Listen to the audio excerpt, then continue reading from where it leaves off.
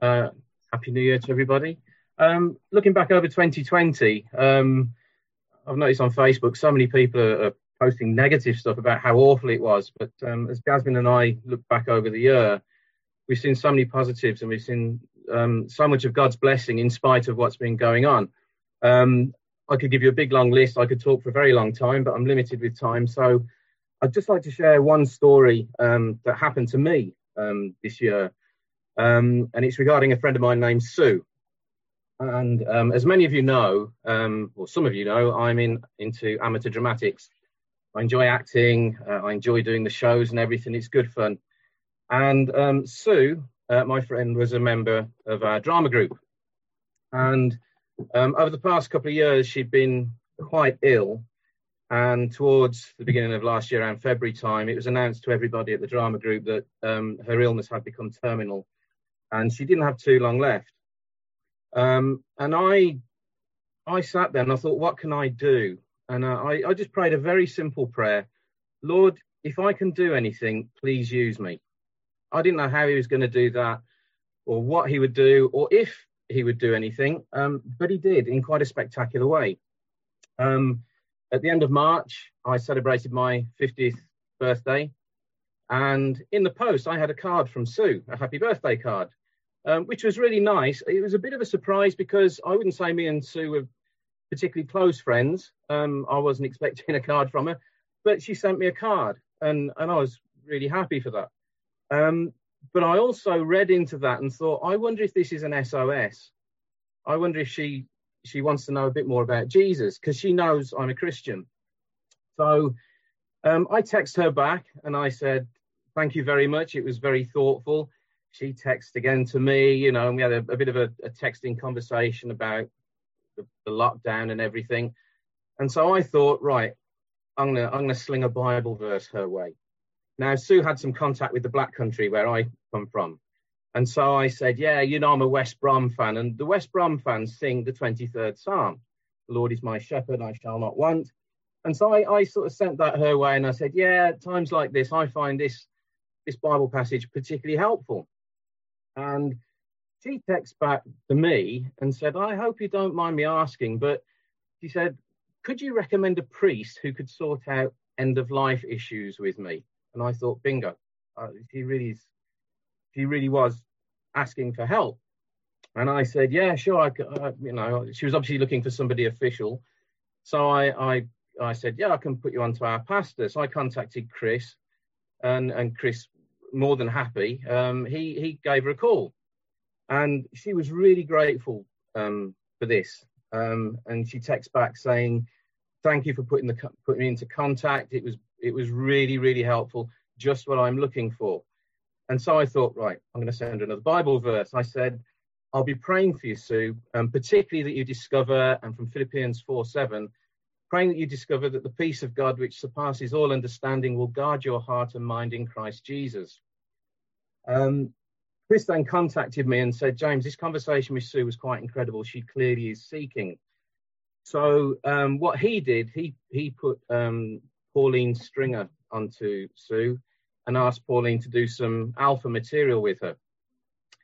Around that time that Chris and Pauline had made contact, Sue was messaging back saying she's getting so much peace already just from the contact she's had with us three. And she sent me a message. She said, thank you, James. Chris was brilliant. There you go, Chris, you're brilliant.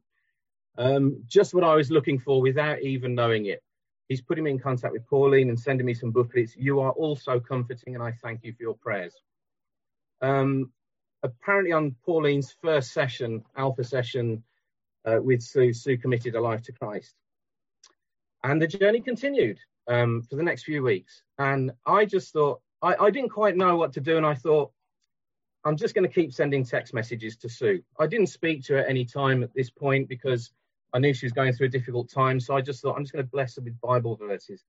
And so I started looking for verses that spoke of peace, because I was really praying that through this difficult time, Sue would sense the peace of God. And so the first one I sent was from Numbers 6:24 to 26, which reads, Lord bless you and keep you. The Lord make his face shine upon you and be gracious to you. The Lord turn his face towards you and give you peace. Sue's response, that's just what I needed. I continued. The following week, I sent Romans 15:13. May the God of hope fill you with all joy and peace as you trust in him, so that you may overflow with hope by the power of the Holy Spirit. Sue's response, just what I needed on this grey day. Fantastic. I carried on sending verses, and I was really looking for verses that spoke of peace. And I continued praying for Sue as she was going through, and her illness was making her obviously weaker, and she was obviously coming to the end. And responses from Sue, things like, very well timed again, James. Just before my counsellor phoned, as I sent one Bible verse, I sent Psalm 23, verse 4. Even though I walk through the darkest valley, I will fear no evil, for you are with me. Your rod and your staff, they comfort me. Sue's response, much appreciated, James. God has been wonderful.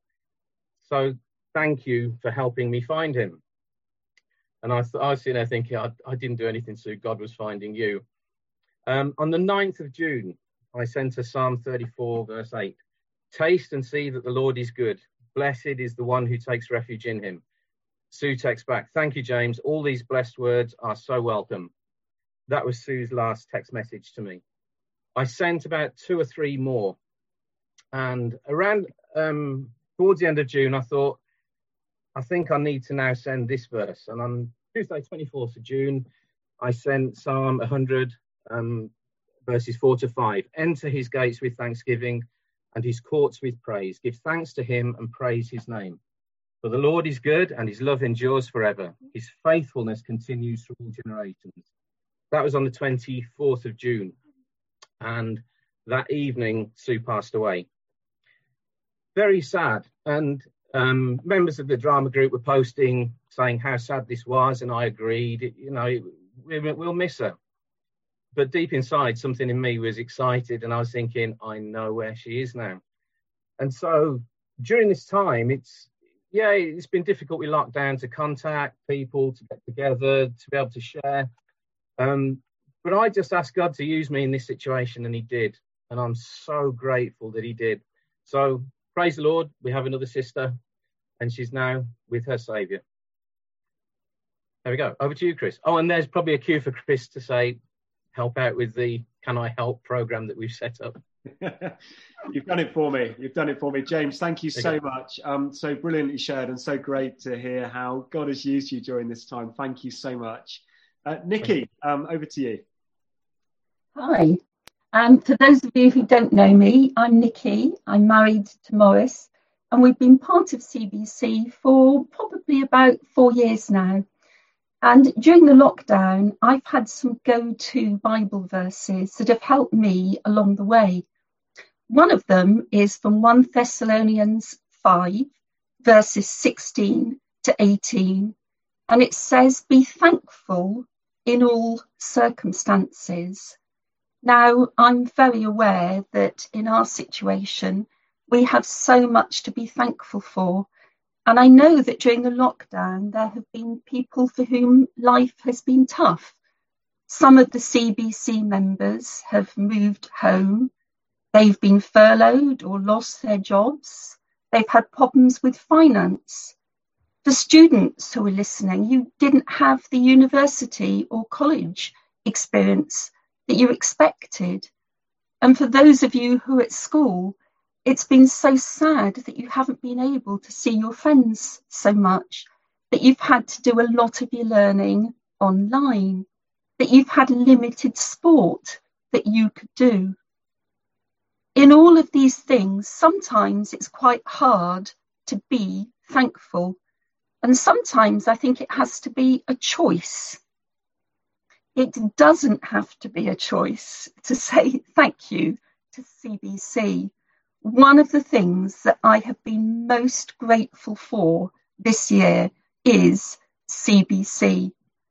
Thank you to the leadership, to the pastoral team, to the office staff, to the Tuesday encouragers, to the singers and musicians, to Toby, to the techie team. Thank you so much for enabling us to be church. I have really appreciated it, and I'm sure all of us have. during the past year. Another Bible verse that's meant a lot to me is from Psalm 46, verse 10. It simply says, "Be still and know that I am God." Now, I'm not a person who likes to be still, and stillness has been thrust on many of us this year. It strikes me that sometimes being still is something that I haven't used to the best advantage. Like all of us, there are times when I could have used that being still time better. And it seems to me that we don't know what goes on in people's lives, and we don't know what is happening behind the Zoom lens. But we do know that being still, taking time with God, makes a huge difference in our lives. I was forced to be still for much longer than I wanted to be when I contracted shingles, and I got it with a vengeance. And I had many weeks when I literally couldn't even get out of bed. And I did have an attitude of gratitude for the things I normally take so much for granted in that time. I also was very thankful for family and friends. Like many people at CBC, we're grandparents. We have 2 children and we have 8 grandchildren, and our situation's slightly unusual. 5 of them are through birth, 2 of them through permanent fostering, and in October we gained in our family a little girl called Jamie who has Down syndrome through open adoption. We had a Zoom celebration, wonderful occasion, but you can't hug on Zoom. Similarly, we had our Ruby wedding and a family holiday planned, and none of it could happen. But we know it will happen at some stage. For me, the hardest thing this year has been the loss of loved ones, family and friends. It has been such a difficult time for anybody to be ill. Debbie Henderson was a much loved member of our home group, and I felt so frustrated when she was ill that we couldn't do more to support her, that we couldn't spend time with her. I lost my cousin Brian to cancer, and in June we lost Morris's mum, Annie, a most wonderful mum-in-law, to coronavirus. She had gone into a home just before lockdown, and it was so sad that we couldn't get to see her. We couldn't even see the home where she was staying, and we couldn't be with her at the end. And I couldn't even go to the funeral. But I am so grateful for the time I had with Debbie, with Brian, with Annie, and for the love that we shared.